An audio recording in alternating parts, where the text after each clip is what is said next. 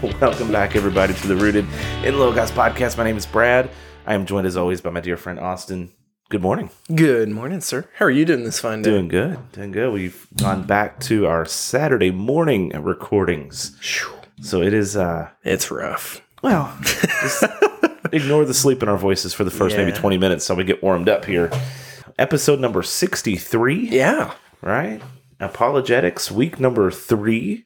Week number 3, we are going to today talk about how we study the Bible. So we're going to actually get into different foundations of studying Scripture, different tools we use, different techniques, and what it means to really dive into the Word of God.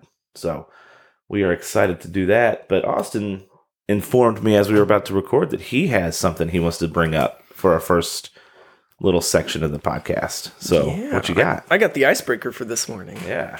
Now so Kentucky Derby. Okay. So, I mean, I've never put much stock in it ever. I mean, I've watched a couple of the horse movies over the years, the Seabiscuits and stuff like that. And I actually didn't even watch it this year. I watched one of the races, but not the main race. And so Emily was actually looking things up and she saw the story of the actual race. And reading what happened, in case none of you guys know, God wanted this horse to win. So the horse that won literally came from dead last. He was put in the race because the 20th horse scratched.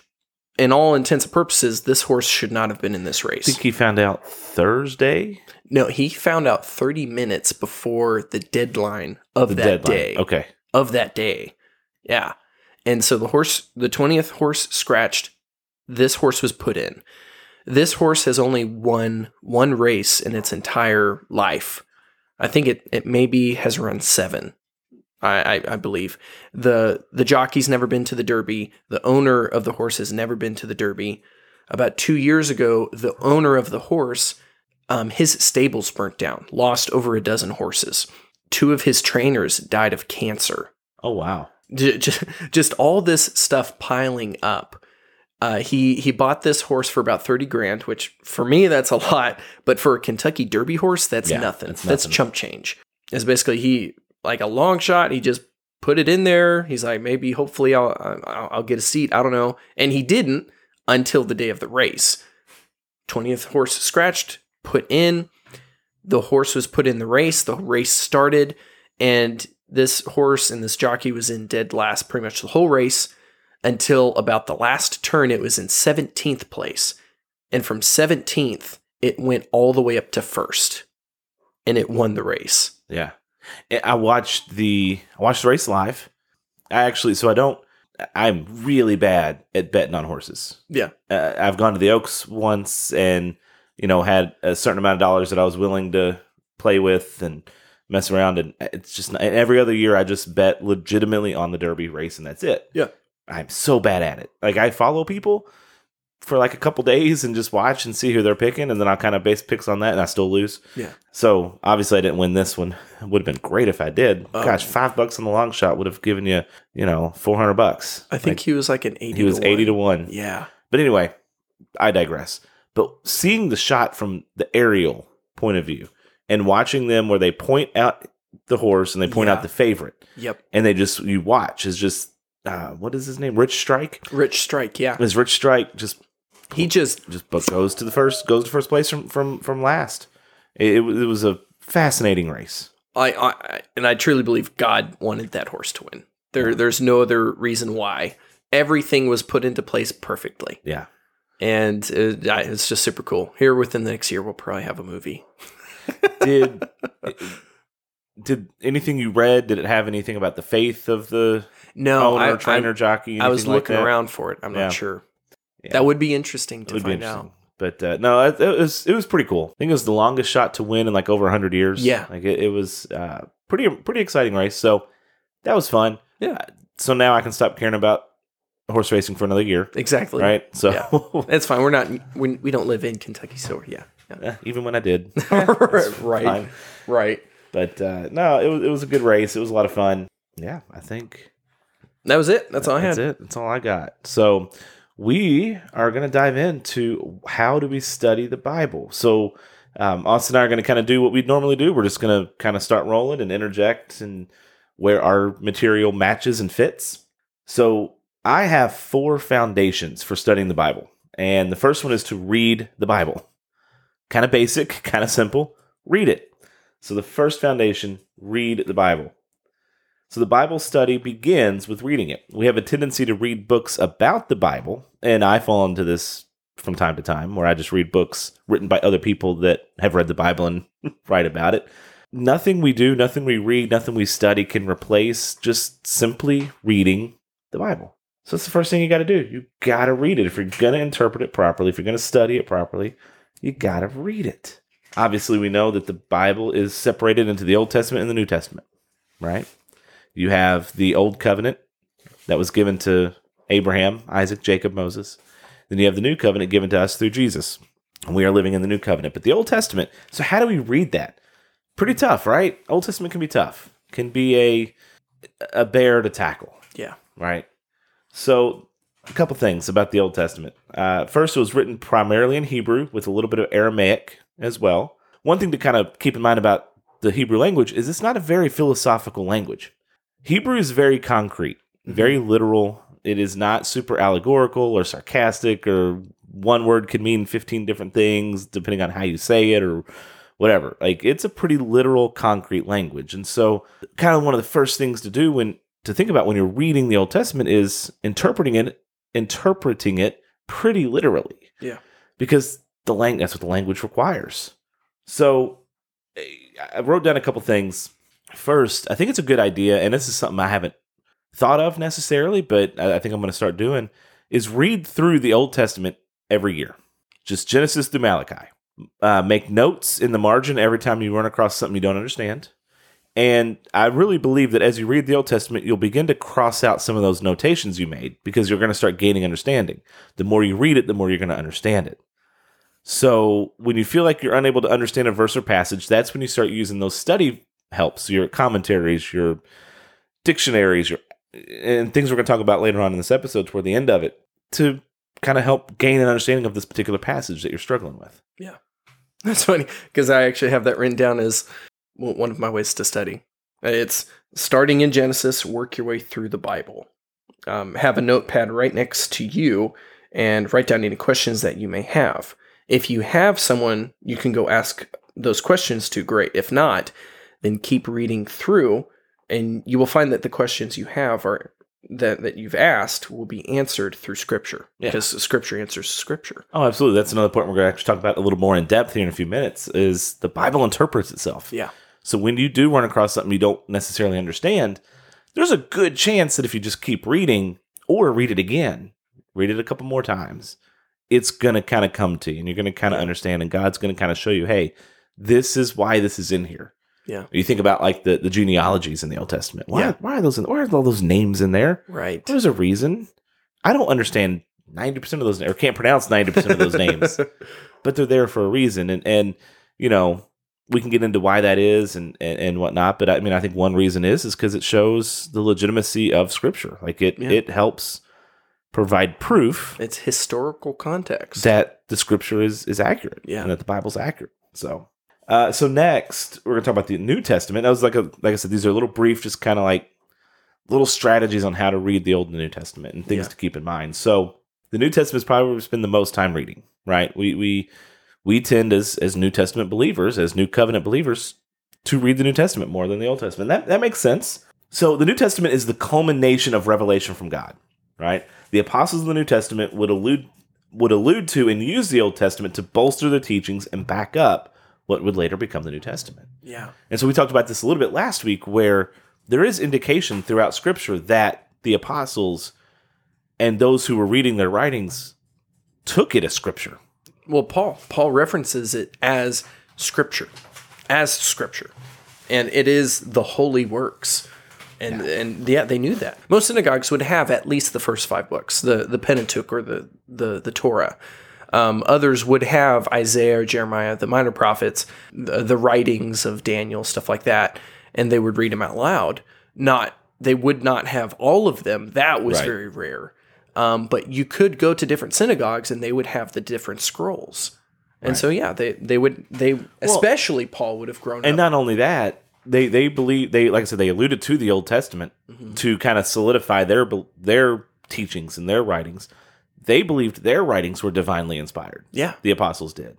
And those reading, the recipients of the letters all believed that they were reading things that were inspired by God. And so we have to understand that the New Testament is valid. It is a valid scripture. It is a valid revelation from God. And it's the culmination of the events that began in Genesis. So another thing to keep in mind when you look at the New Testament is that it basically explains the Old Testament, right? Again, the New Testament is riddled with references to the Old Testament. Just hundreds upon hundreds of references to the Old Testament writings that basically fulfill every prophecy that's in the Old Testament. Yeah. Right? The New Testament explains the Old. So when you run into something that you have a hard time understanding in the Old Testament, there's a good chance you can go to the New Testament and kind of get some more clarification on it. Yeah. Because the New Testament interprets or explains the Old Testament and fulfills the Old Testament. So what languages are written in? We talked about the Old Testament being written in Hebrew and a little bit of Aramaic. For the most part, the majority of the New Testament is written in Greek. Now, Greek is a very complex language. Yeah. It is not as simple or as concrete as Hebrew. It is philosophical. Right. It is, there are different meanings for different words. There are different connotations depending on the endings you put on words. You look, like I said, you look at English and, red, and red, three different versions of the word red, three different meanings of the word red. So it's weird because Greek is philosophical, but it has a little bit of concrete, as in there are specific words for specific meanings. Right. So when the New Testament does reference a certain kind of love, that's concrete. That's what that love means. And so there is a fluidity, there is a philosophical part of it, but there is a concrete because of the words, unlike Hebrew where the concreteness of those words, unlike English words. Right. Yeah. Well, and it does make the New Testament a little bit more challenging to read, honestly, because there are more metaphors in the New Testament. There's some more metaphorical language. There are more chances for allegory in the New Testament, right? There's a little bit more subjectivity as far as how we can interpret the New Testament. And makes it a little more difficult, a little more challenging, a little easier to fall into heresy, which we see that happening a lot. So, again, the New Testament, it takes a little bit more time to understand fully what the New Testament writings are saying, and it can be a little more challenging than the Old Testament. So, a strategy. So, I talked about how reading through the Old Testament every year, Genesis to Malachi. A strategy for the New Testament, and this is the one I think I'm going to start in June, because it's one I've not heard before. I got it from John MacArthur, and I kind of like this. So, it says, start by reading a book of the New Testament every day for a month. So he suggests like 1 John. Start with 1 John, read 1 John every day for a month. Yeah. Every single day.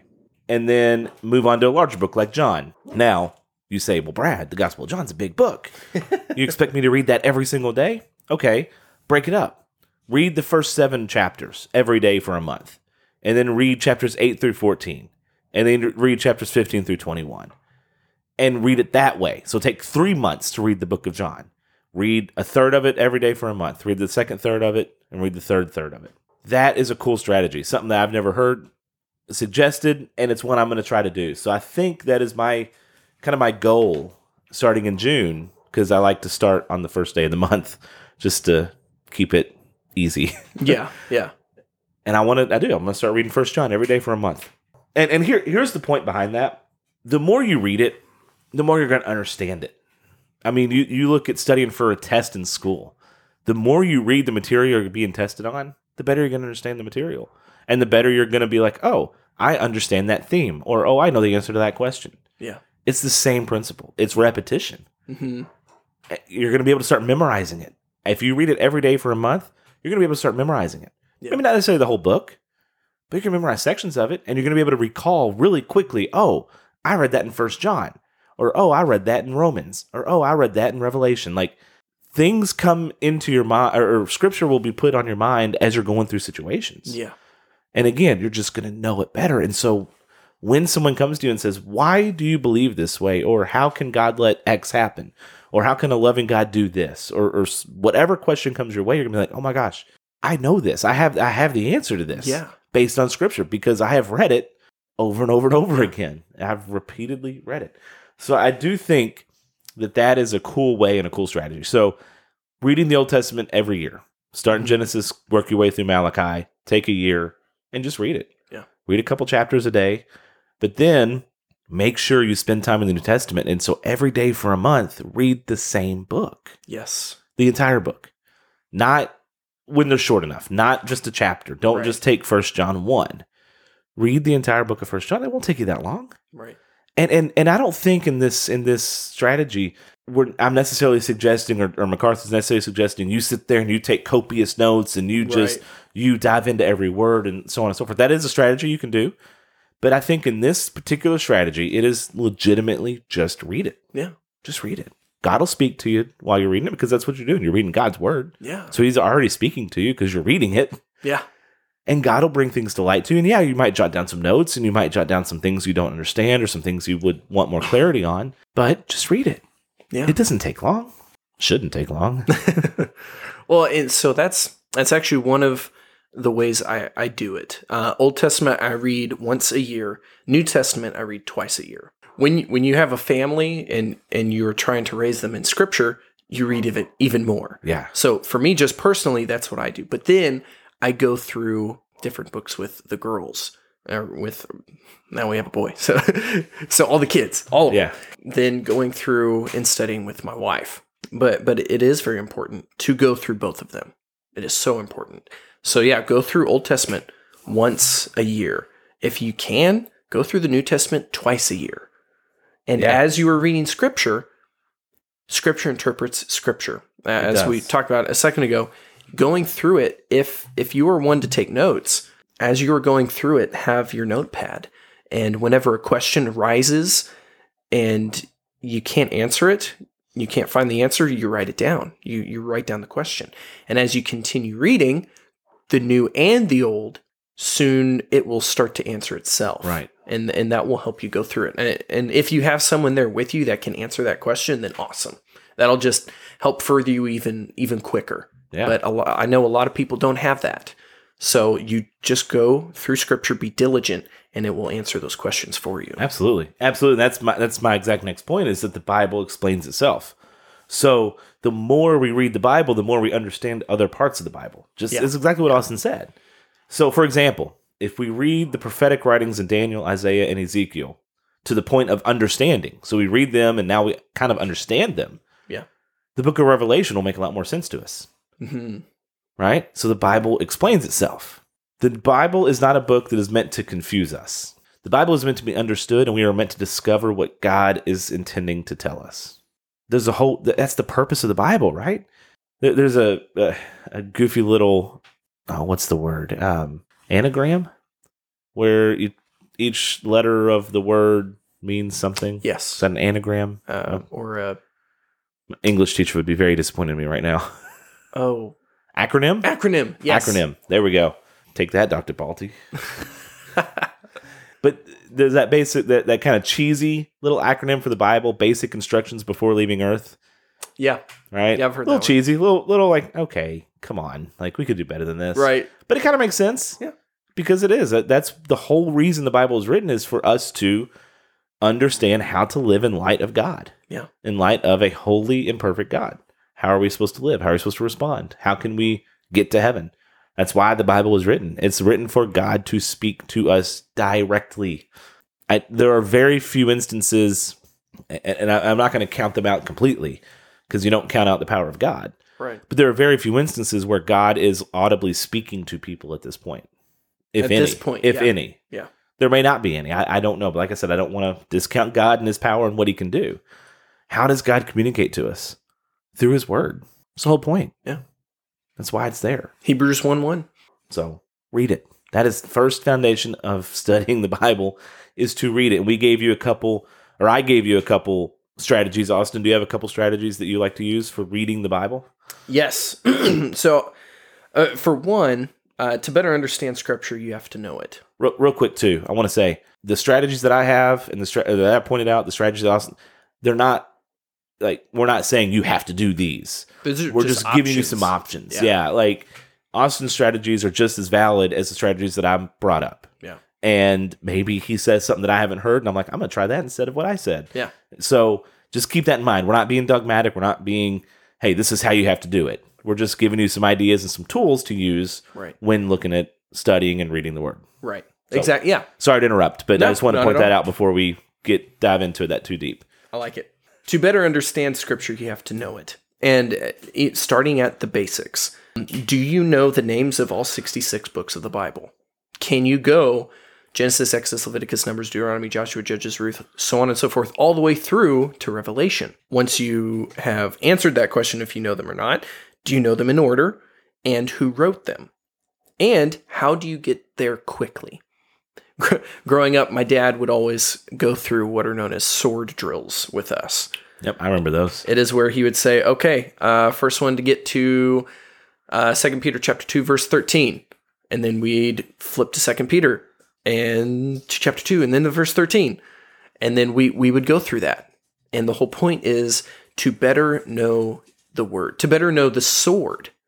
And that's why they're called sword drills. Now, it is the sword of the Spirit. That's what we use to fight as Christians. And so to better know your Bible.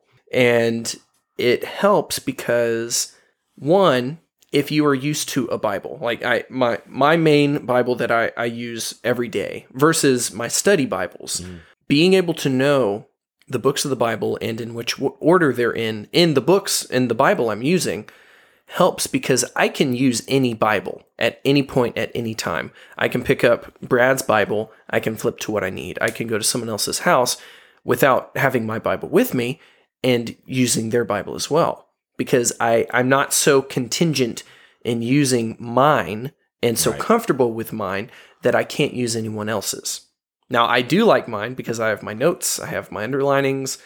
I am very comfortable with it. I am well versed in my sword here, but the point is to use any Bible at any time, and that's important.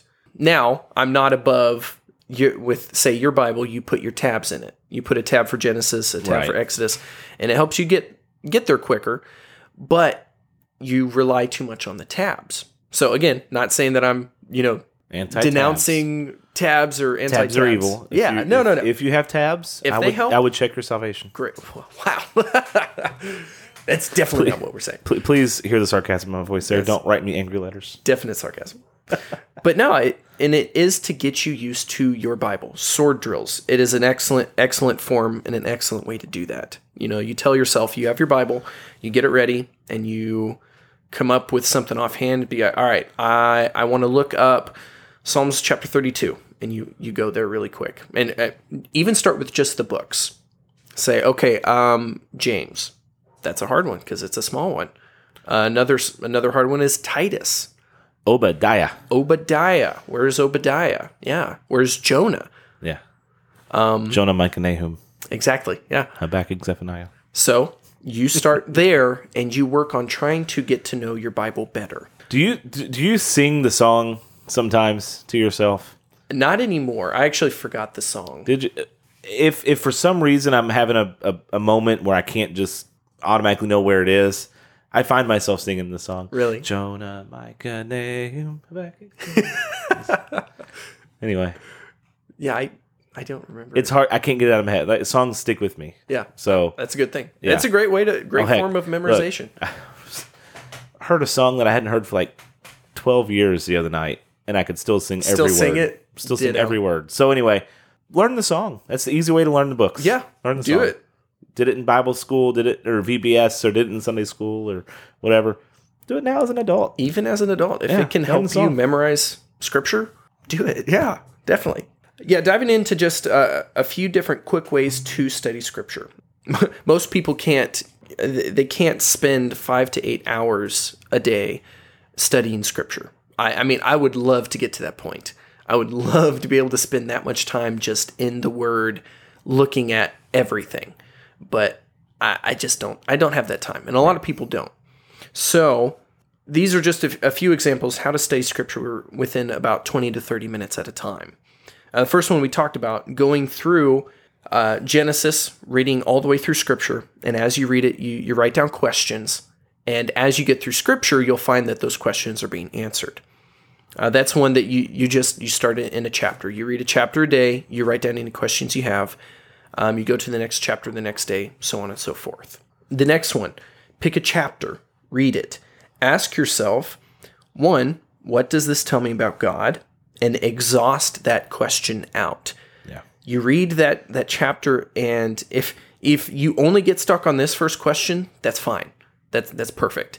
You just ask yourself over and over, okay, what does this tell me about God? What does this verse tell me about God? What does the second verse tell me about God? What does the third verse tell me about God? Be exhaustive in this question. After you've exhausted that question, the next one is, how do you apply this to my life? Today, tomorrow, the rest of your life. The next, does any portion of the text you read tell you anything about people around the world, in your life, etc.? What do you do with that? Do you think negatively? Do you think positively? Or do you think critically? So as you're reading through Scripture, one, a very, very important one, does someone pop in your mind? Either A, you're reading through Scripture and someone pops in your mind, you're like, oh, yeah, this person needs to work on this. Okay, for one, you need to stop. You need to check yourself. Yeah. It goes back to Jesus saying, check the log in your eye before you check the speck of dust in your brother's eye. So you need to look at that as in, okay, Lord, what are you trying to tell me? Right. So for one, I firmly believe God puts people in your mind.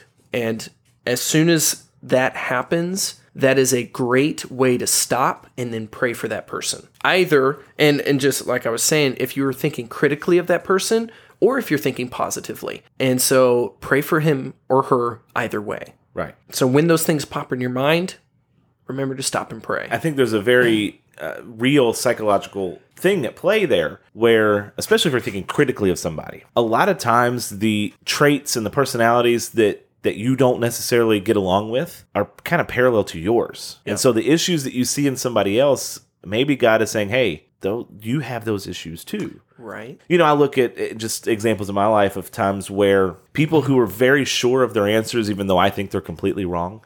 Yeah.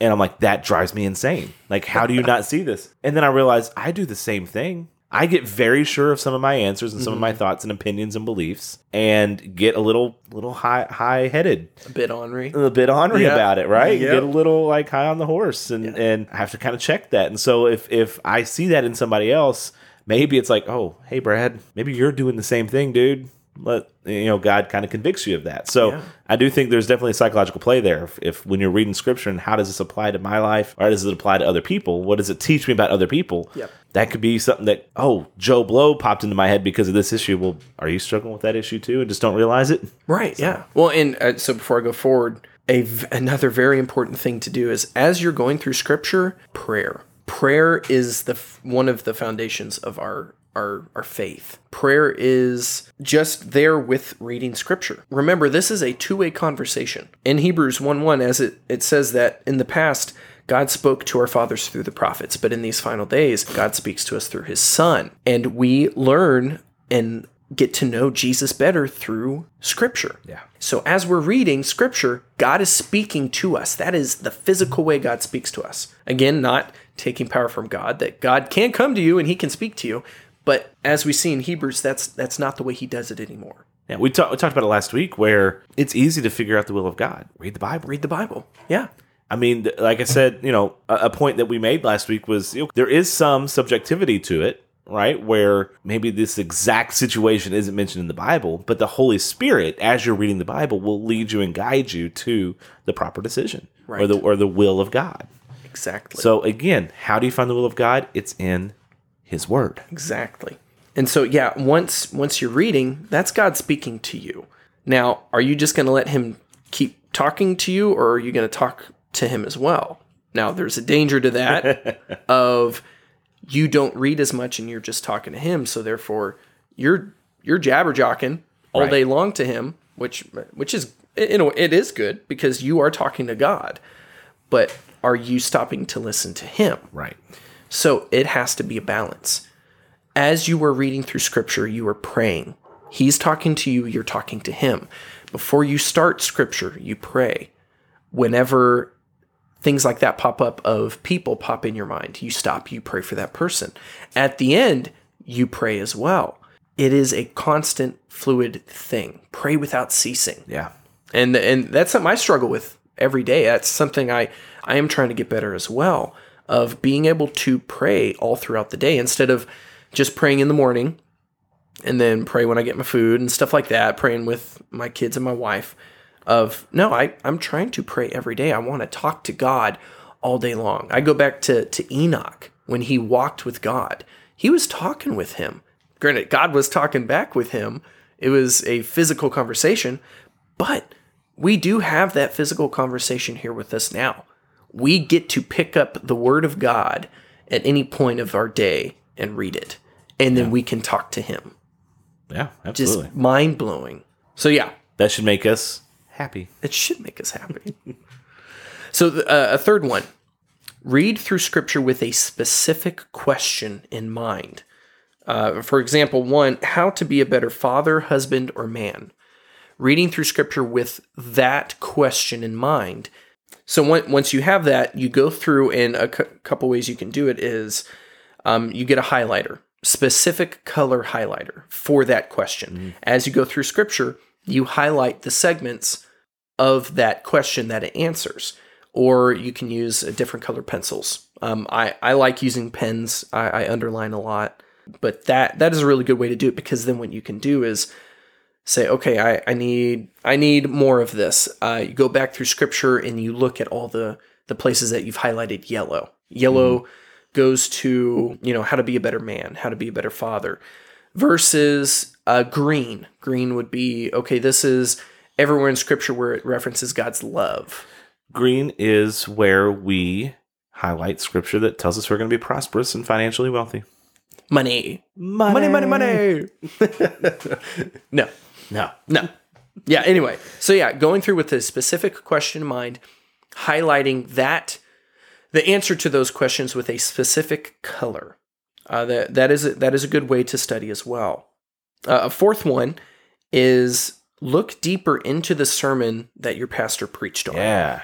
And it's great. So like with our pastor, they post it online each week. So what you can do is you can go to Sunday, listen to it, take notes, whatever you do, and then throughout the week you can listen to it as well. Yeah. And then get deeper into what he's talking about. Into the Scripture behind the message. Exactly. Right? Don't just we sometimes, like I said earlier, we read or listen to things about Scripture more than we read Scripture. So you got to avoid that and try to, keep that balance. But yes, dive into the passage that he talked about. Scripture is sufficient. Yeah. We've talked about it exhaustively, and we will continue to talk about it exhaustively.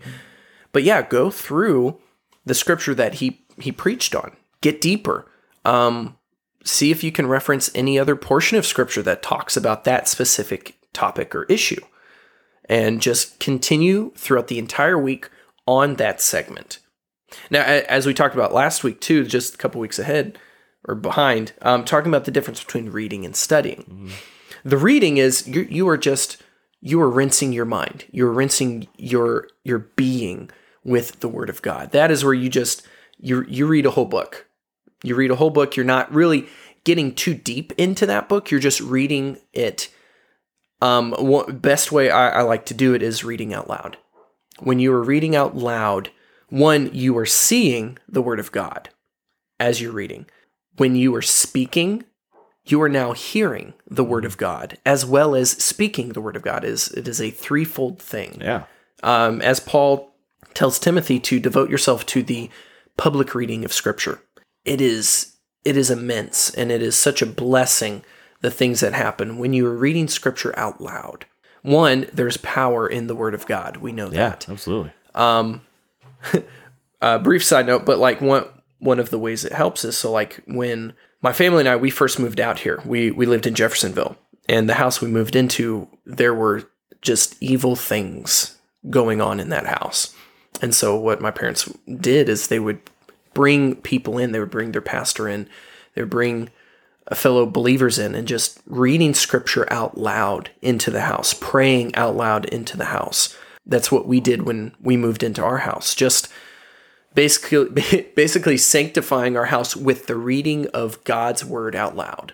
But you're also doing that to yourself. Right. You are physically rinsing your body with the word of God. And it is a really cool picture to have that in mind as you're doing that. Yeah. Because again, it is powerful and it's effective. Yeah, just thought I'd throw that one out there.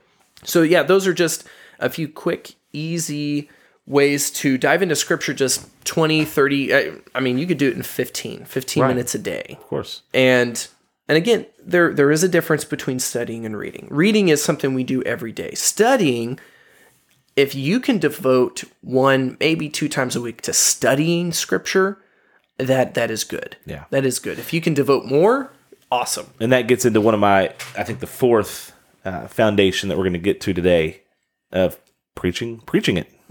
And how do you do that? And we'll talk about that in just a minute, not to spoil it. But okay, so the first foundation we went through just now was reading the Bible. So this is the foundations of studying the Bible. The first one is read it. Yes. I think I even have this in here somewhere along the way. The KISS method, keep it simple, stupid. Yeah. Right? Read it. That's the first thing you do when you're studying the Bible and how to study.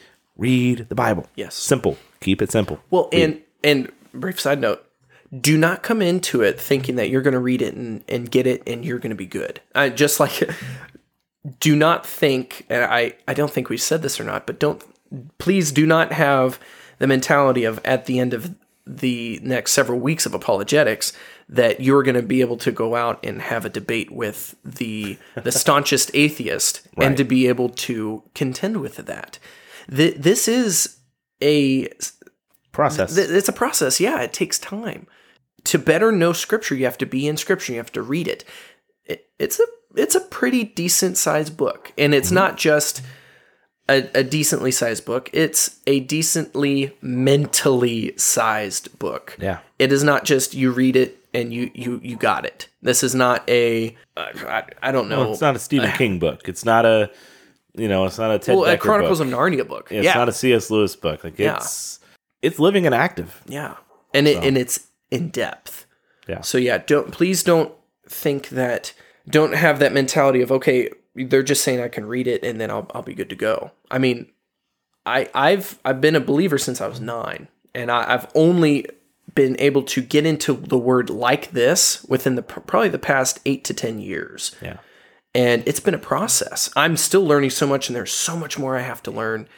And there are certain people that I would definitely not want to debate at this point because I just don't know as much as I want to. Right.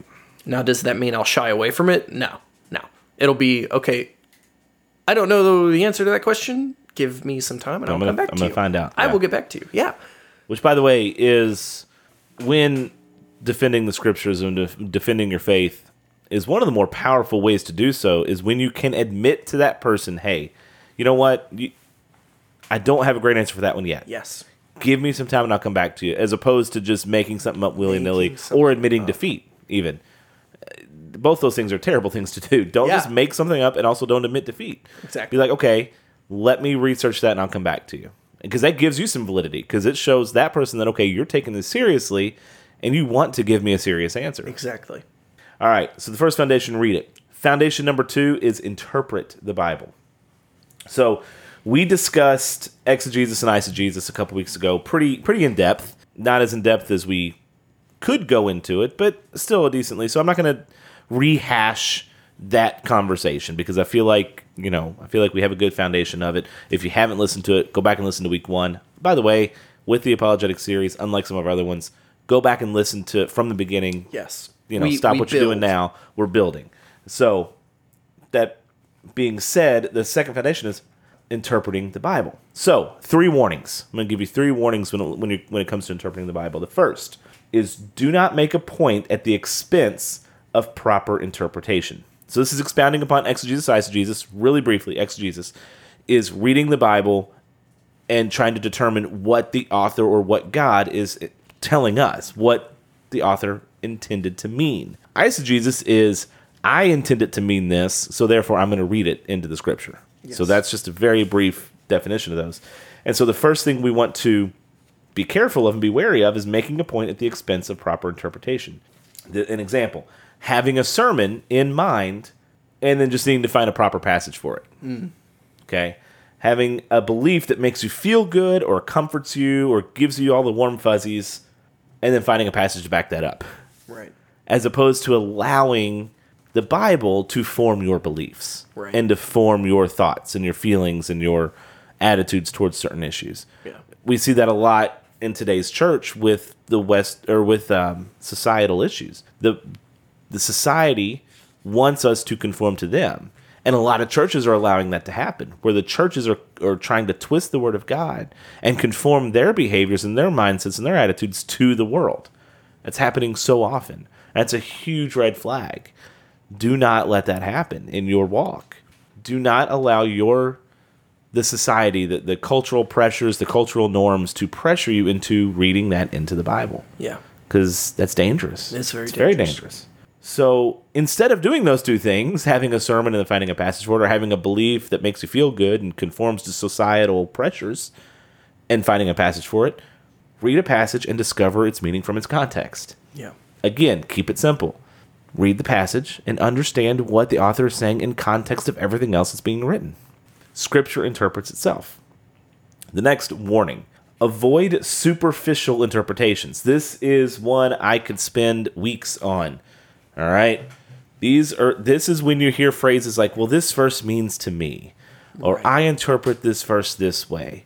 Or I think the Lord is saying this to me in this situation right now. Or I don't quite feel that XYZ. Right.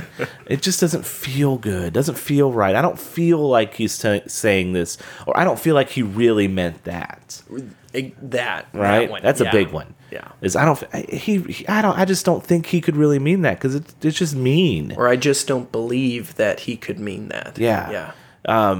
This is the height of heresy. It's the height of arrogance for us to come at it this way. It's relying on your own understanding. And it's relying on your own understanding. Absolutely it is. Yeah. And it is so wrong. It is wrong. And again, it is dangerous. This leads you down a path of subjectivity. Yeah. It leads you down to a path of, well, what's true for you is true for you, and what's true for me is true for me, and we all going to end up in the same place. Oh, that's your conviction. That's not my conviction. Right. Yeah. Absolutely. And it's just dangerous. So I know we've all been in these settings before. I know I have. I've even been guilty of this before.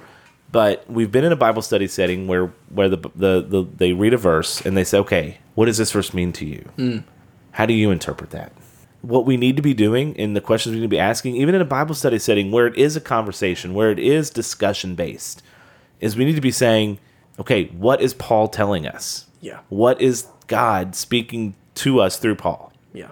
What does it mean when he says, confess with your mouth and believe in your heart that Jesus Christ is Lord and God raised him from the dead? What is that? What does that literally mean? What is he saying? Not what does that mean to you? Right. What does it mean to in your situation? How does it make you feel? Does it give you the warm fuzzies? No, it's what is he saying? What is God saying through Paul? Yeah. So stop using superficial interpretations. Yeah. So that's warning number 2. Warning number 3. This was going to sound a little weird because when I first read this and was kind of doing my studying for this, it was like, okay, that's an odd take, but I like it when you hear it explained. Do not spiritualize.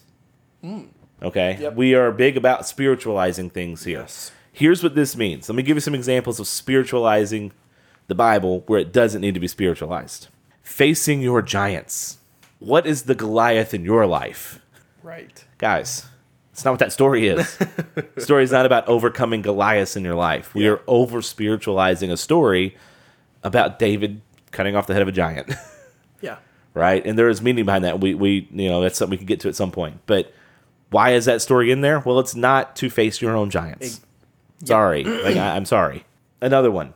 And I've actually heard this one before. Well, I've heard this facing. There's a movie called Facing Your Giants. Like that. Okay. That's common. Yeah. But I've heard this one before too. Rolling away the stones in your life. So where are they getting that? They're getting that from the stone being rolled away from the grave. Right. Roll away the stones in your life. No. It's not what it means. Not the point of that story. Not the point of that being in the Bible. Yeah. Stop over spiritualizing stories in the Bible, passages in the Bible. Another way we do this, we tend to make things, this is big today, of course, we've mentioned it multiple times, is we take something literal, we take a story that is literal in the Bible, and we turn it into allegory. Yes. So this has actually been done with the resurrection a lot. Yeah. Where they say, okay, Jesus didn't physically, literally resurrect from the dead. It was an allegory. It was a metaphor. Right. No, like Jesus didn't literally die. No, he did. You're right. Yeah. His heart stopped beating. He was dead. He died. Yeah. He was dead. Period. Physically dead. And he physically rose from the grave. Right. It's not an allegory.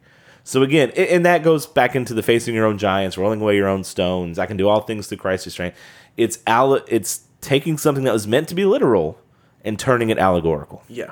Look at Nicodemus. That's one that people tend to do. You must be born again. Okay, yeah, that phrase, you must be born again, yeah, that is a metaphorical phrase. He's not saying you crawl up in your mother's womb and whatever, but he's saying you have to be saved. You have to be saved through Christ. That is not allegory. Right. Well, that and is then truth. He goes on to, again, we are reading in context. He goes in to say how you are to be born again. It's right. Just, you have to be born again, and then he leaves Nicodemus questioning. This is how you were born again. So the whole point of that, do not spiritualize, is to get the right meaning. Yes. Get the right meaning. Do not spiritualize the Bible. Do not make it metaphorical, allegorical. Get the proper meaning. Yeah. Stop it. Stop with the Facing Your Giants sermons. Stop it. No. Bad. Well, and this is where we get into, how to study more in depth, getting deeper into Scripture, and not.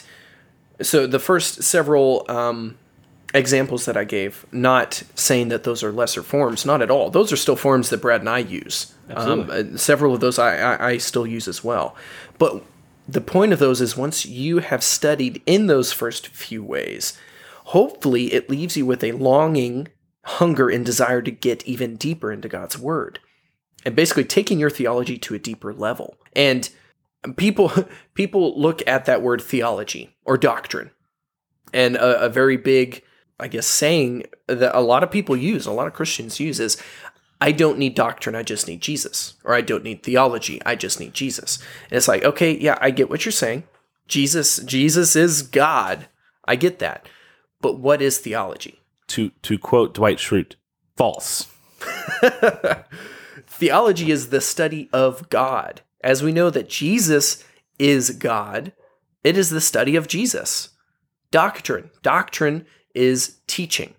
As Paul references many times, if someone comes to you teaching a different doctrine, a different teaching that we taught you, he's false. He's a false teacher. So we need to know doctrine. We need to know theology. Every single Christian should be a theologian. And I'm not talking about, being a John MacArthur or being a Martin Luther. That's not a prerequisite. But to study God, to study His truths, to study who He is, to get to better know Him. Because again, it's shallow Christianity is rampant in our society, in our culture today. Yeah. This watered down fluff of just we're a mile wide but an inch deep. Yeah. Right? Exactly. Like we have some knowledge and we have a lot of members of our church, but we can only scratch the surface of what the Bible teaches because we don't want to offend anybody. We don't want to hurt the numbers. We don't want to. But guys, there is a longing for truth. We talked about this last week or the week before. I think it was the week before, the first week of this. There's a longing for truth in this society. People want truth. And yes, when you preach the truth of Scripture and you dive into it deeper and get below that shallow, just feel good stuff, yeah, you might run some people off. But man, you're going to draw some people in. Oh yeah, because people want a place where where the truth is being preached and the truth is being taught, and it's not this. You can live however you want to live as long as you love Jesus, as long as you confess Him and believe Him. You can live however you want. There's no change needed. There's no change needed to come to Christ, but after you come to Christ, there's a lot of change needed. Right? Exactly, and that change is a natural natural response to coming to Christ. Exactly. We need to be teaching that. There's a line in a Casting Crowns song that says, God's got to change her heart before he changes her shirt. Talking about, being modest, of course, and that kind of context. But that is so true. Yeah. We don't need to focus on changing the girl's shirt to make her more modest before we focus on getting her to Christ. Root issues. So get her to Christ. And once she becomes a believer and as she starts to learn, then her modesty conforms to God's modesty. Exactly. God comes first. Change comes second. We have to preach that. We have to preach, yes, you don't have to change to come to Christ. Right. Come as you are. But man, once you are a Christian, once you're a believer, once you confess, that's when the change is going to start happening. We have to preach that. And what it is treating symptoms rather than treating the actual disease. And what is the disease? Sin. The disease is our own sinful nature. And going to Christ, having the Holy Spirit enter us, that is the fix to the root of the problem. Yeah. Whereas the modesty or the lust or whatever, bad language, or whatever, those are symptoms. Immorality. Those are symptoms of the true sinful nature. And you attack the root. You don't attack the symptoms. Just think of homosexuality and someone who is in that lifestyle, or someone who is struggling with that lifestyle, or has same-sex attraction. I believe that is a legitimate thing. Yeah. I really do, and we can get into that. But I believe that we are all born with a propensity to certain sin. Austin struggles with certain sins that I probably don't struggle with, and vice versa. Predispositions. Yeah, Yes. exactly. So there are going to be situations that Austin faces that he's like, man, I'm struggling here, and I might fall into sin in this area. Whereas I'm like, what are you talking about? I don't struggle with that area. That's easy. There's nothing wrong. But then I have a situation where I'm going to fall into sin that he might not. Yeah. So I believe homosexuality falls into that. I really do. I believe that Brad and I don't have that. We do not. Yeah, we don't have that predisposition towards that. But I do think people do. Yes, some people do. So yes, there is a predisposition to be attracted to the members of the same sex. It's part of being in a fallen world. Right. So do we welcome those people into the church? Absolutely we do. Yeah. Absolutely we do. Come as you are. But the change does take place once you become a follower of Christ. And so yes, that desire might still be there, but you're not going to act on it. Yeah. Or at least you should begin acting on it less, right? That should start becoming a struggle. Yes. Where you struggle to not act on those desires and those urges. Same with the heterosexual couple or person. Yeah. Stop acting on those desires. The desires are there. Yes. Okay. We admit that. We're okay. We're good with that. We get it. Right. But now it's time to actually change. And so that's where we fall into this trap in the West of, well, come as you are and then stay where you are. Right. And that's the issue. That's where we are not getting a good interpretation of the Bible. That's where we're becoming a mile wide and an inch deep, and we're not actually teaching what the Bible says. We're not trying to get a proper hermeneutic or a proper exegesis of the Scripture. Right. And so what it says in James chapter 1, starting verse 14. But each person is tempted when he is lured and enticed by his own desire. Then the desire, when it has conceived, gives birth to sin, and sin, when it is fully grown, brings forth death. So the desire itself isn't necessarily sinful. It's the acting upon that desire that turns it into sin. And that's where we get the temptation on our desires. I have heard many a testimony of former homosexuals that have come to the faith, and they're like, I know this is wrong. I know this is evil, and I have turned from this, and I am getting away from this. But there are many who, on one side, God has completely taken that urge from them.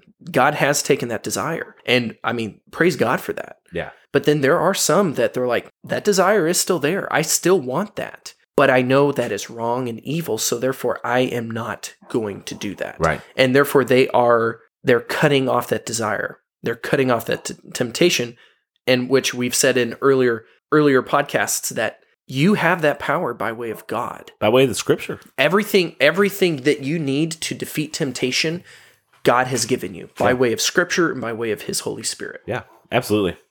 So again, those are the three warnings of interpretation. So we don't want to make a point at the expense of the passage itself. We want to avoid superficial interpretations of what does this mean to me, or how does it make you feel? Yeah. And we want to avoid spiritualizing the Bible, taking things that are literal, making them allegorical, facing your giants, rolling away your stones, so on and so forth. Lauren Daigle has a song, he's still rolling stones. Like, Right. okay, that's pretty, but is it biblical?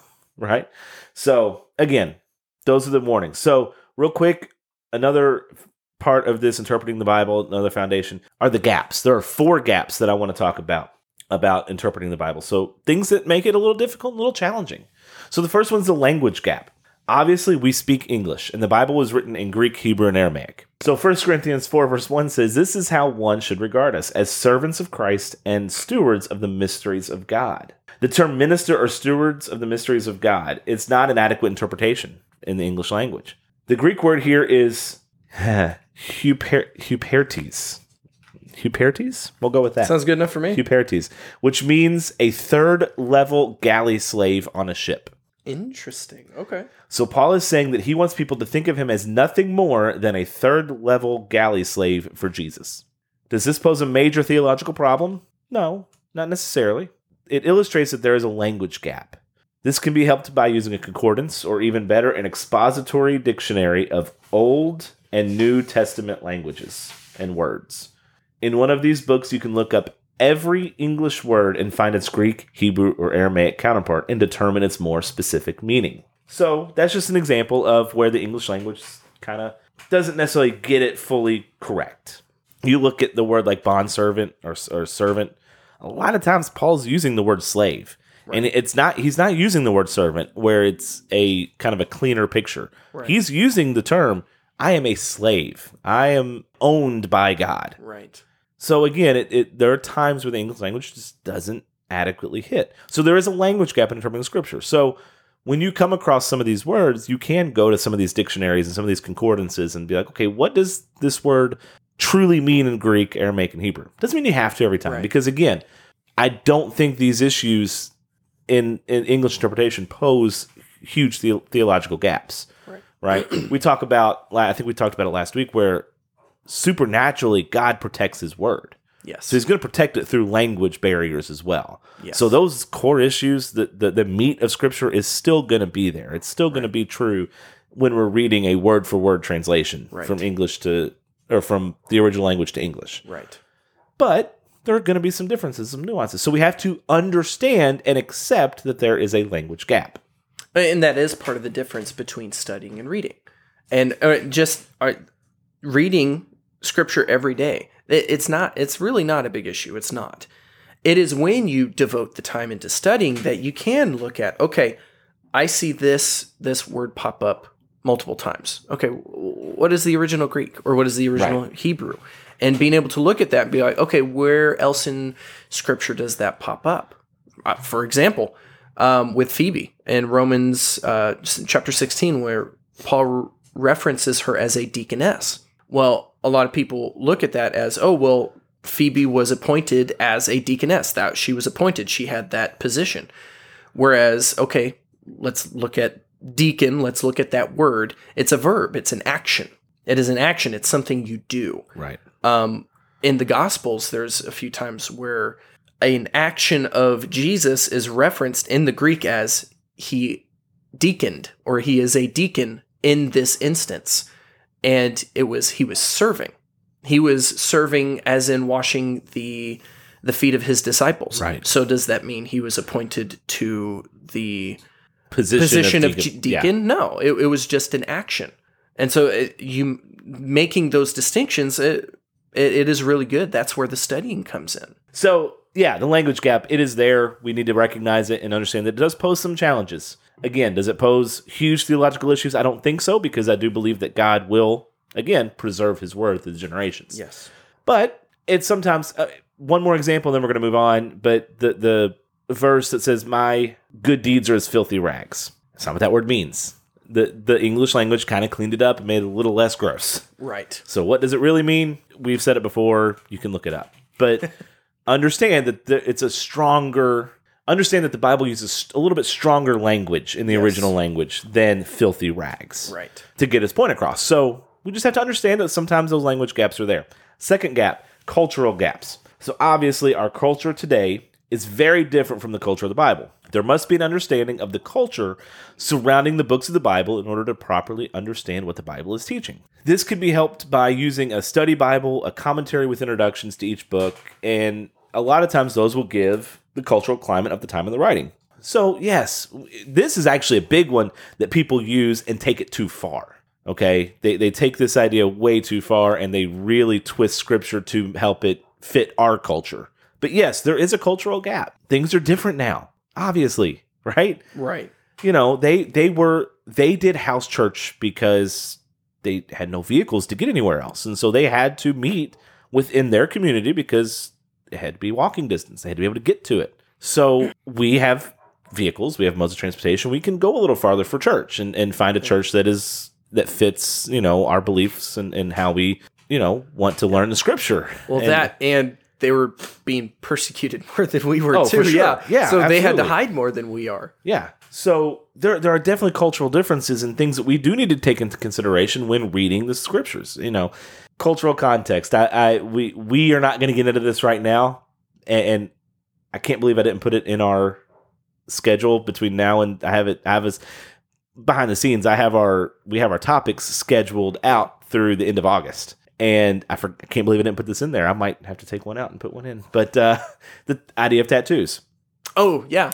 Austin had a conversation with a listener about this last week. You know, I look at the do not tattoo yourselves for I am the Lord. I look at that passage and I look at it culturally and I say, okay, based on the culture, based on what he is telling them and what they're facing in those moments, I truly believe, and my conviction is that, you know, these the tattoos they are talking about are tattoos for the dead. Right. And the way they're mourning in a paganistic and ritualistic way. Whereas Austin takes a different cultural interpretation. Yeah.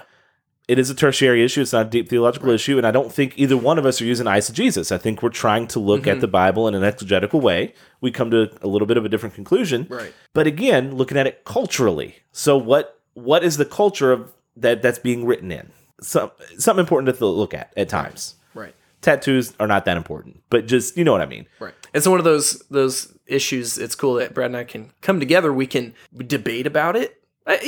Debate about it. Yeah. But in a way that we're like, all right, this is the scripture that I'm reading. And Brad's like, well, this is scripture I'm reading. I'm like, all right, let's look at it.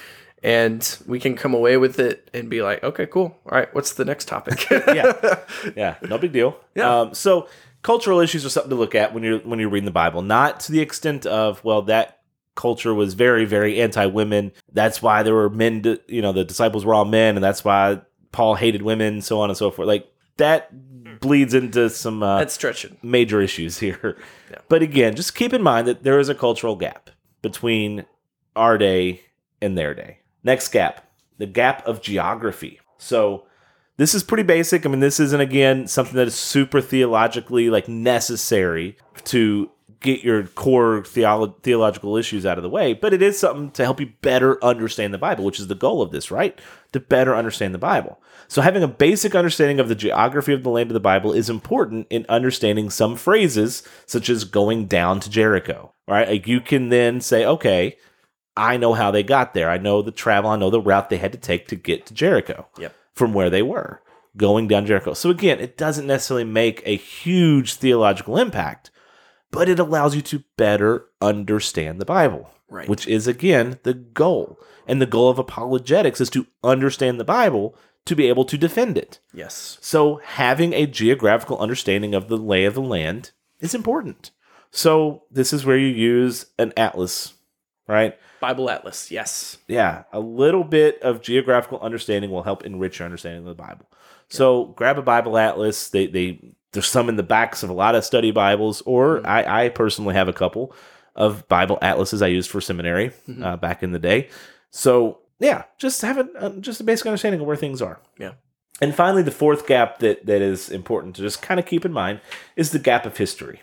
So when you know the history of a book, it will also help you comprehend the text more fully. Just basic. Yeah. Just know the history of, again, the cultural context and the historical context. What is happening in the world at the time of this writing? Right. Helps give you a better understanding of what's going on. What persecution are they facing? in this moment? What is Xerxes doing? What is Alexander the Great doing during these moments in history? Yeah. What is happening during this time throughout the world and throughout the land of Israel, or even before Israel was Israel, the land of Canaan? What's going on there? What's historical? We talked about Molech.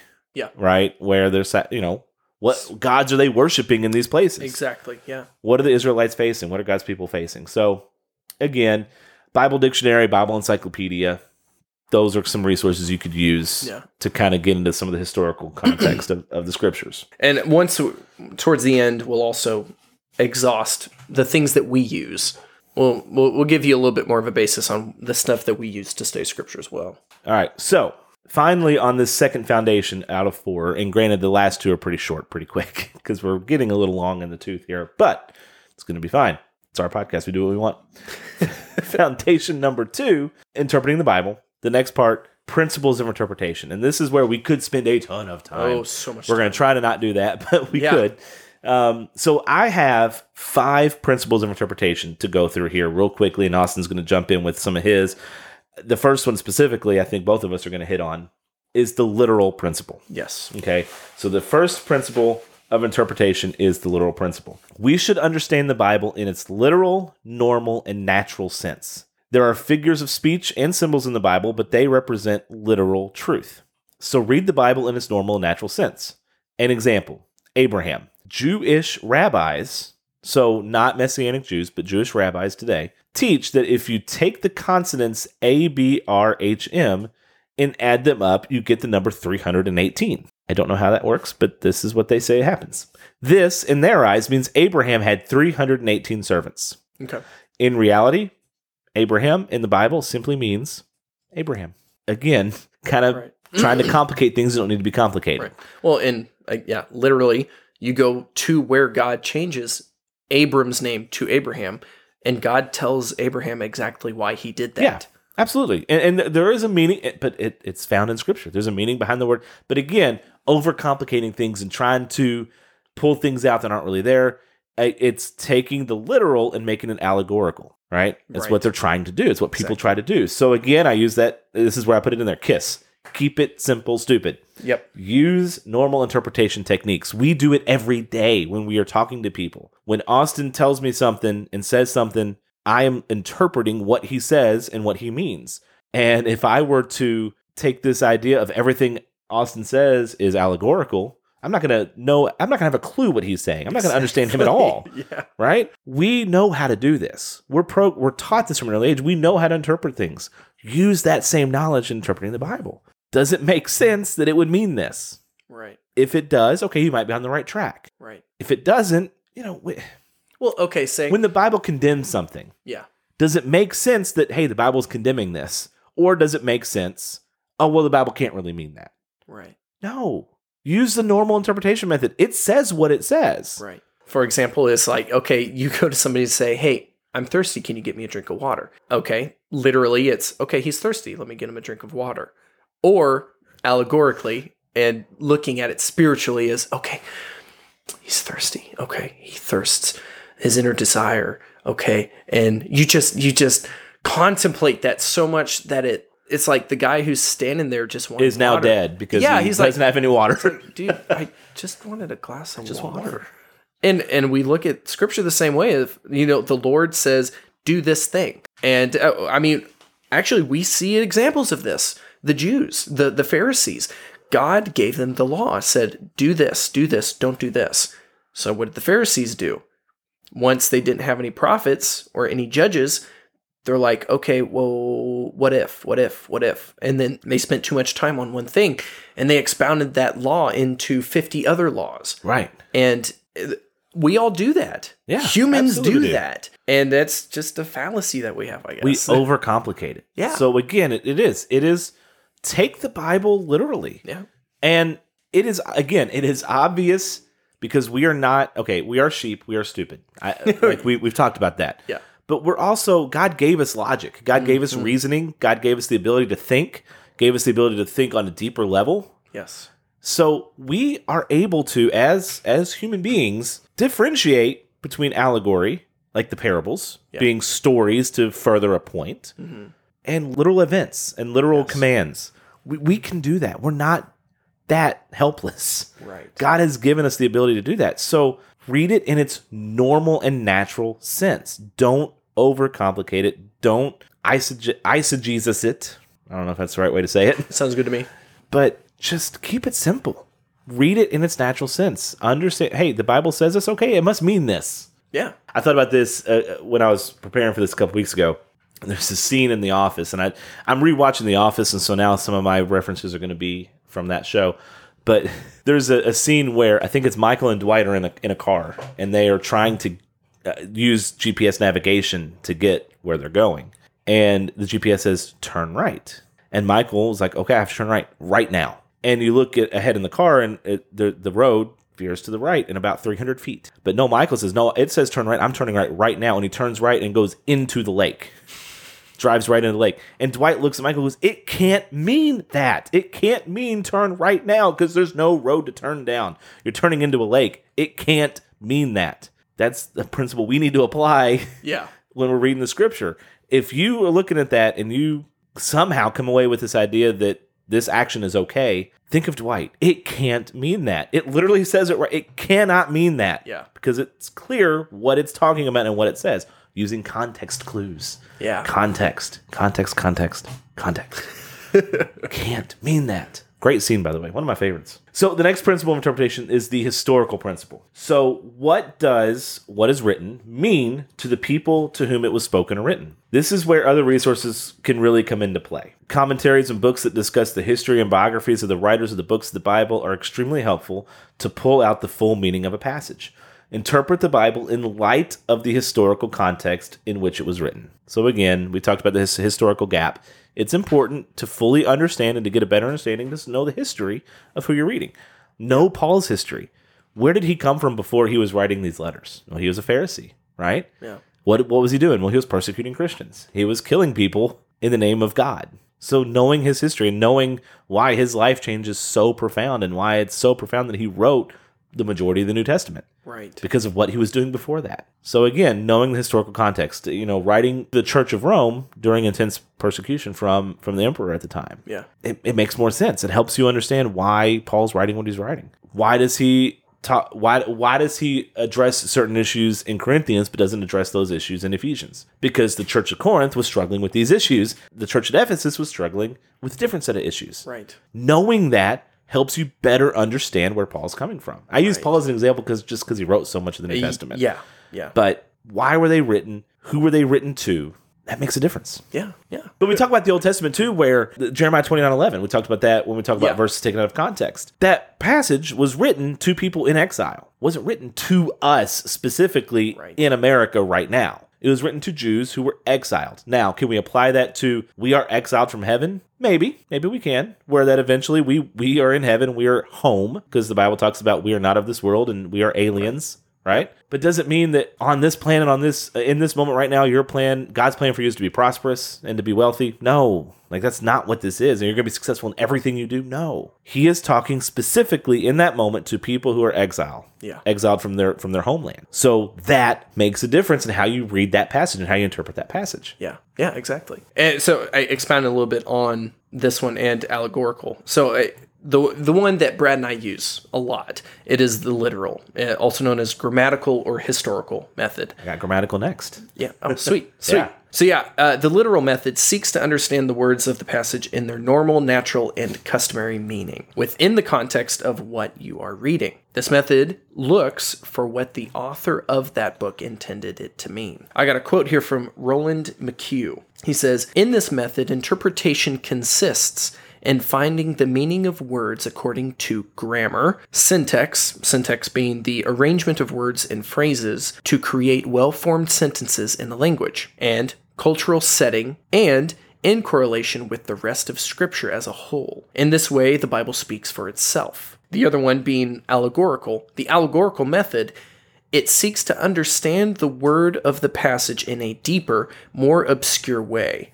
It searches for the spiritual meaning that is beyond the main intent of the author. Another quote from Roy Zuck. Allegorizing is searching for a hidden or secret meaning underlying, but remote from and unrelated in reality to the more obvious meaning of a text. Couple examples. Pulling out a meaning that isn't there. Exactly. Is essentially what he's saying there. Yeah, couple examples looking at scripture of, is it allegorical or is it literal? One we've talked about is David and Goliath.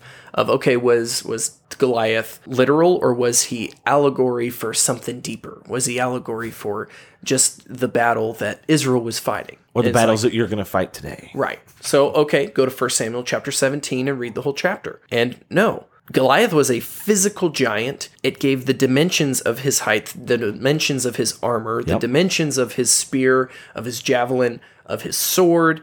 It said exactly how many stones that David had and what he did, and exactly the words that David used against Goliath. It is very literal. Reading that in its natural sense, you can't come away and say, oh, that was just an allegory. Exactly. You can't. If you read it in its natural sense, you can't do it. Yeah. And another one being Jonah. Jonah in the whale. Jonah chapter 2.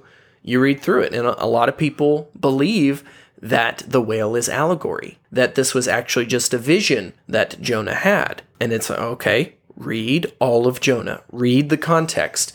Read him being thrown over the ship. Mm-hmm. Read the storm automatically stopping. Then him being swallowed by the whale. Then him being in the whale for 3 days. Then him being spit out of the whale onto shore. It is literal. It actually happened. Another one, Jacob wrestling with God. That'll be Genesis chapter 32, verses 22 through 32. A lot of people take that as allegory, as, okay, well, he didn't actually wrestle with God. And so you go through and you read it. He wrestled with God. It got to a point where it became daylight. What happened? God touched his hip. It popped out of place. Once it popped out of place, it popped back. He limped. He walked with a limp. Literal limp. Not a metaphorical limp. All the way back. And it was literal. He wrestled with God. Yeah. And through that, God redeemed him and called him Israel. I mean, and brief side note, Jacob being deceiver, being liar, grabber of heel, so on and so forth, God redeemed his name. Yeah. But yeah, those are some biblical examples. Well, let's look at, secular. Let's look at pop culture. Okay, looking at art, allegory, looking at metaphorical or literal. This is a big one. Okay, you look at a painting, an abstract painting. Yeah. Hey, the Picasso, I like it. Kind of deal. Okay, you look at it like, okay, this makes me feel this gives me the feeling, or I think it looks like this. That kind of deal. Whereas another one being, okay, Simon & Garfunkel, the song Hello Darkness, My Old Friend. That's a funny one because a lot of people will listen to that and they're like, what they meant by this song, Hello Darkness, My Old Friend, I've come to talk with you again, and this meant this. Well, Simon & Garfunkel, they actually said what it meant. They're like, actually, this doesn't really have any real deep meaning. I was in the bathroom one day and this song came to me, and I actually wrote it in the bathroom, produced it in the bathroom because my bathroom had great acoustics, and it has no super deep meaning. It just came to me. Yeah. But people take that and they look at it from that context. And again, that's what people do with everything. Because it is okay to sometimes subjectify art and subjectify meanings of like there are some places where it's appropriate to say, hey, this makes me feel this way, or I think this means this. Right. The Bible is not one of those ways, or one of those places where it's okay to do that. Well, and so, okay, one of the portions in Scripture where you can go to and you look at metaphorically or allegorically, whatever, Song of Solomon. Okay, Solomon uses, not necessarily allegory, but metaphors, imagery to describe certain things. And so, you read that as, okay, literally the hair was not, I haven't read it in a while. I'm trying to remember how he described the woman, or even how the woman described him. But how the different ways that they described portions of the body. Right. It's like, okay, they did not mean that literally. Exactly. That's what that looked like. Yeah. So the last three principles of interpretation are the grammatical principle, the synthesis principle, and the practical principle. So I'm going to breeze through these really quick because we are running really long, which is okay. Yeah. But we don't want to bore you. I don't know how we could, though, because this is good This is stuff. super exciting stuff. But no, so the grammatical principle. So Austin pointed this out and alluded to this very, very well. And I'm just going to kind of add on to it and give one example. So look at the parts of speech, including nouns, verbs, adverbs, etc., and the sentence structure, the syntax. Take the Great Commission, for example. The only verb in the sentence in Greek is the one that we translate into make disciples. That's the only verb, technically, in the Greek, in the Great Commission is make disciples. The rest, it's like go, baptizing, teaching, all modify the main verb. So basically, the Great Commission is to make disciples. We do this by going, teaching, and baptizing. Yeah. We need to examine the grammar in order to fully understand the intended meaning. So again, are there times where this is a huge theological issue? Maybe. But for the most part, it doesn't necessarily throw you into heresy if you get some of this wrong. Right. But the goal is to better understand, right? Right. So how do we do that? We look at some of these issues. The next, the synthesis principle. The Bible all comes together. As we study the Bible, we'll realize that it all fits together. An example is 1 Corinthians 15:29. I'm going to read that really fast. It says, otherwise, what do people mean by being baptized on behalf of the dead? If the dead are not raised at all, why are people being baptized on their behalf? So if you take this verse on its own, you may decide that we should baptize people on the behalf of the dead. Mormons believe this, for example. We must ask ourselves, when looking at one verse specifically, must ask ourselves, is it found anywhere else in the Bible? Does it contradict the doctrine of salvation? No passage will contradict the teachings of the rest of the Bible. We will get into this in a few weeks, but there are no contradictions in the Bible. Any apparent contradictions become clear in light of the entirety of the Bible. It all comes together. So if you take some of these doctrines that have been twisted and used in other religions, like Mormonism, Jehovah's Witness, Christian Science, and so on and so forth, you're not reading the Bible as a whole. You're taking out one little piece and building an entire doctrine around it. Right. That's dangerous. Yeah. Right? And so when I look at some of these doctrines, like the doctrine of salvation, the doctrine of the church, the doctrine of even election or free will, I want to take the Bible as a whole and form my doctrine around the Bible as a whole. Yeah. Because again, the Bible's not going to say over here that you have to be baptized to be saved, and then over here say you have to just believe in Jesus. Right. There has to be a synthesis. There has to be a coming together, and there is when you read it in the whole. That's why it's so dangerous to pick out just one verse and build an entire doctrine around one verse. Yes. So the synthesis principle. And finally, and most briefly, the practical principle. Basically, once you know what it means by what it says, you can apply it to your life. So this is where you, instead of saying, what does this verse mean to me? You say, how can I apply this? Yeah. Austin said that great earlier when we were talking about interpretation, talking about different things or when we were talking about how you read the Bible. Yeah. What does it say about God? What does it say about me? What does it say about people? And how do I apply it? That's it. Yeah. How do I do it? What do I do with this passage? Well, and you would be surprised at just how much of Scripture you can apply to your life. Yeah. If you're reading through Scripture and you're like, man, I don't know how to apply any of this. Well, then read it again. Read it again. Yeah. Read it again. Then read it again. Yeah. And be like, all right, God, how can I apply this in my life? Which fits perfectly into the next foundation. The third foundation is meditate on the Bible. Yes. Which says, do not be in a hurry to study God's word. So we should have God's word running through our minds throughout the day. If we are reading the Old Testament every year and a book or a portion of a book every day for a month, it will begin to stick with us throughout the day. Yes. The more we read it, the more it's there. This is when we are able to form a cohesive and comprehensive understanding of God's word. The Bible should permeate every area of our lives. So we talked about some of these strategies that we're kind of suggesting, and we might even start using ourselves. Yeah. The more you read it, the whole point of this, the more you read it, the more it's going to infiltrate your life. Period. You can't help, but it cannot help but affect your life. I've said this before, and I've told the story before about the kid at the group home that I had listened to Christian music as opposed to the rap that he was listening to beforehand. I said, give me 30 days with the music I put on your iPod. Not all of it was worship. Not all of it was just, whatever. There was some just clean music on there, just good songs. Like I think of Need to Breathe of being a group that doesn't necessarily produce overtly Christian songs, right? But they have good songs. They're clean. They have good messages behind them. They don't talk about killing, raping, and drugs and all that. So putting some of that clean stuff into your mind in the worship stuff and the Christian rap and some of these things, and the behavior change of him in those 30 days was unbelievable. Wow. We could track it. because we had to make notes every day of how the kids behaved while they were on our shift. And you could track his progression of the more he listened to songs that were about God or songs that were just clean, but specifically about God, the more his attitude changed. Wow. So what you feed into your mind is going to naturally come out. Yeah.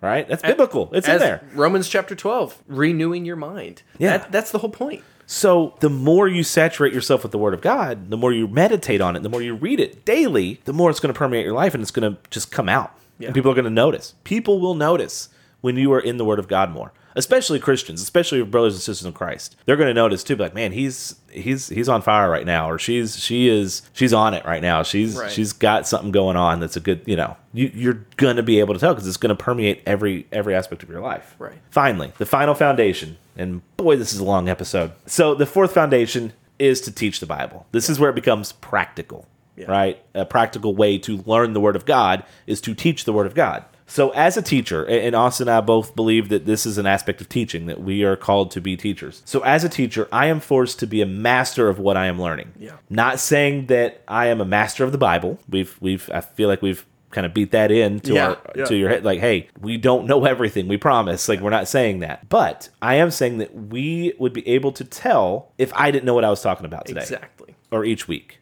That you would be able to tell if Austin and I are just kind of... That we have not put the work into to what we're kind of halfway doing this. Right. So this podcast specifically, and then teaching in Sunday school, and every now and then, right now once getting to preach on a Sunday morning, it drives me to understand what I'm teaching. Mm-hmm. It also drives me to live by what I'm teaching. Yeah. Right? Because that's biblical too. Teachers are going to have a harsher judgment because they need to be living what they're preaching. Exactly. Well, and just practically speaking, look at a high school math teacher. If they don't know math, they can't teach math. Right. Like, I could not teach calculus. Could I teach pre-algebra? Probably, because I knew I did well in algebra. Yeah. I did not do well in calculus at all. I could not teach it. Yeah. Could I teach Spanish? Let me tell you in Spanish if I could teach Spanish. No. It's a terrible joke, but I liked it. It's very cheesy. I enjoyed that one. That was good. I like it.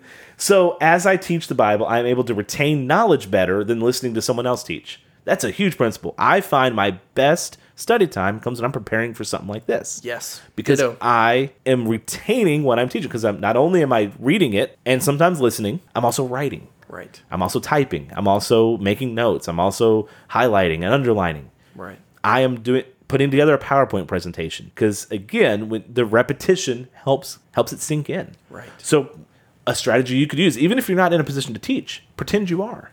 Yeah. Go into it thinking you're going to teach this to somebody. It's a great way to help retain the information. And maybe eventually you will. Absolutely. So that is not to say, I want to say this too, it's not to say that I don't get anything out of someone else's teachings, because obviously we do. We talk about, we name names all the time. Oh, yeah. I get stuff out of Pastor Pete's messages. I get stuff out of John MacArthur, out of Piper, out of Bachman, out of all these people. I come away with something new from them. So I'm not saying I don't learn from them, but my retention is better when I'm teaching. And most likely that's going to be true with you as well. Yeah.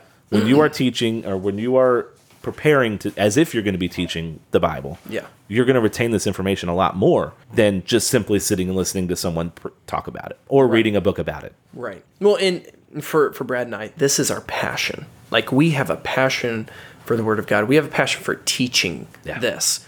And it hasn't always been here. I mean, even, getting deep into, I hated reading. Literally, I loathed reading growing up. And it has only been within the past maybe 10 years that I've actually started to like reading. The reason being is because I got into scripture more. Yeah. And because I started reading out loud more. I couldn't read out loud at all. But I started having kids, and my dad always read out loud to us. I'm like, I want to do this. So I would read out loud, and now I can read out loud faster than I can read in my head, just because I'm used to it. I read out loud all the time now. But I hated to read, but now I love it. And I believe that, that one of that's God. Yeah. That's God doing that. For sure. Brad and I, we have a passion for this. Yeah. So I'm going to leave us with a quote from John MacArthur, and we're going to wrap up for the week. When you've said it all, done it all, and learned it all, you haven't scratched the surface of the infinite mind of God. But do you know what the purpose is? Your purpose in learning the Word of God is not to have knowledge for the sake of knowledge, because Paul said, knowledge puffs up. Your purpose is to know God, and to know God is to know humility. That's from John MacArthur. This is not to, again, puff up your own head and your own ego. Yeah. Your knowledge is to humble you and put God in a proper place and put you in a proper place. There's a hierarchy here, and you need to learn it. And the more you study the Word of God, the more you're going to understand that hierarchy and know where your place is in comparison to God. So when we talk about studying the Word of God and why it's so important to apologetics, it's to humbly accept your position, accept God's position, and be able to relay that to other people. Yeah. And to say, you know what? Yeah, I do believe that I am loved by the King and the creator of this universe, but so are you. Yeah. And here's why I believe that. And you can explain it to them, and you can answer their questions, and you can come at it from a knowledgeable standpoint. Because again, like I said a few minutes ago, if you don't know what you're talking about, it's going to become very apparent. Yes. You think of like that interview with LeBron James where he's holding, I think, Malcolm X's book, and one of the reporters asked him, has there been anything in this book that's impacted you? And he goes on this nonsensical rant about the book that he obviously hasn't read, and it was very clear he hadn't read it. It's like when you are in high school or in middle school and you do a book report on a book you haven't read yet. Okay? You have to present a book that you haven't even read. It is very apparent. You watch the movie. Yeah, exactly. Come to find out. Never mind. The ending is completely different. But yeah, so it is very apparent when you don't know what you're talking about, especially when it comes to the Bible. So why is it important? Why is this important to apologetics? Why are we spending 2 weeks on studying the Bible itself and having a proper view of Scripture? Because if you don't, your apologetics are useless. Right. And so our next topic in this apologetic series is going to be, why are we able to trust the Word of God? Because that's a big question that people will ask you is, well, how is the Bible authoritative? They may not say that word, but we're going to talk about the authority of the Word of God. We're talking about the canon, church history, some manuscripts, some translations. And we're going to dive into why we believe this is the Word of God and why we believe it's authoritative. And why we believe it is a closed canon, that it doesn't need any more books. Exactly. And so that is important to apologetics, because that's one thing we have to defend. Yeah. We have to defend the Bible itself and say, hey, this is why we believe it is the Word of God and it is sufficient. Yes. So that's what we're going to look forward to next week with our next study of apologetics. Thank you guys for listening to episode number 63. This might be our longest one we've done.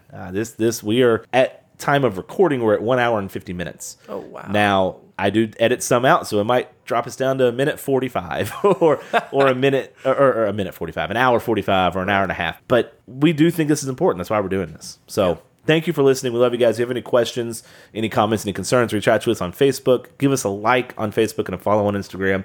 Might do a Twitter here soon. I've been thinking about that, but we'll talk about that later. But we love you guys. Thank you all so much. Give us a 5-star review if you think about it. But until we meet again next week, stay rooted.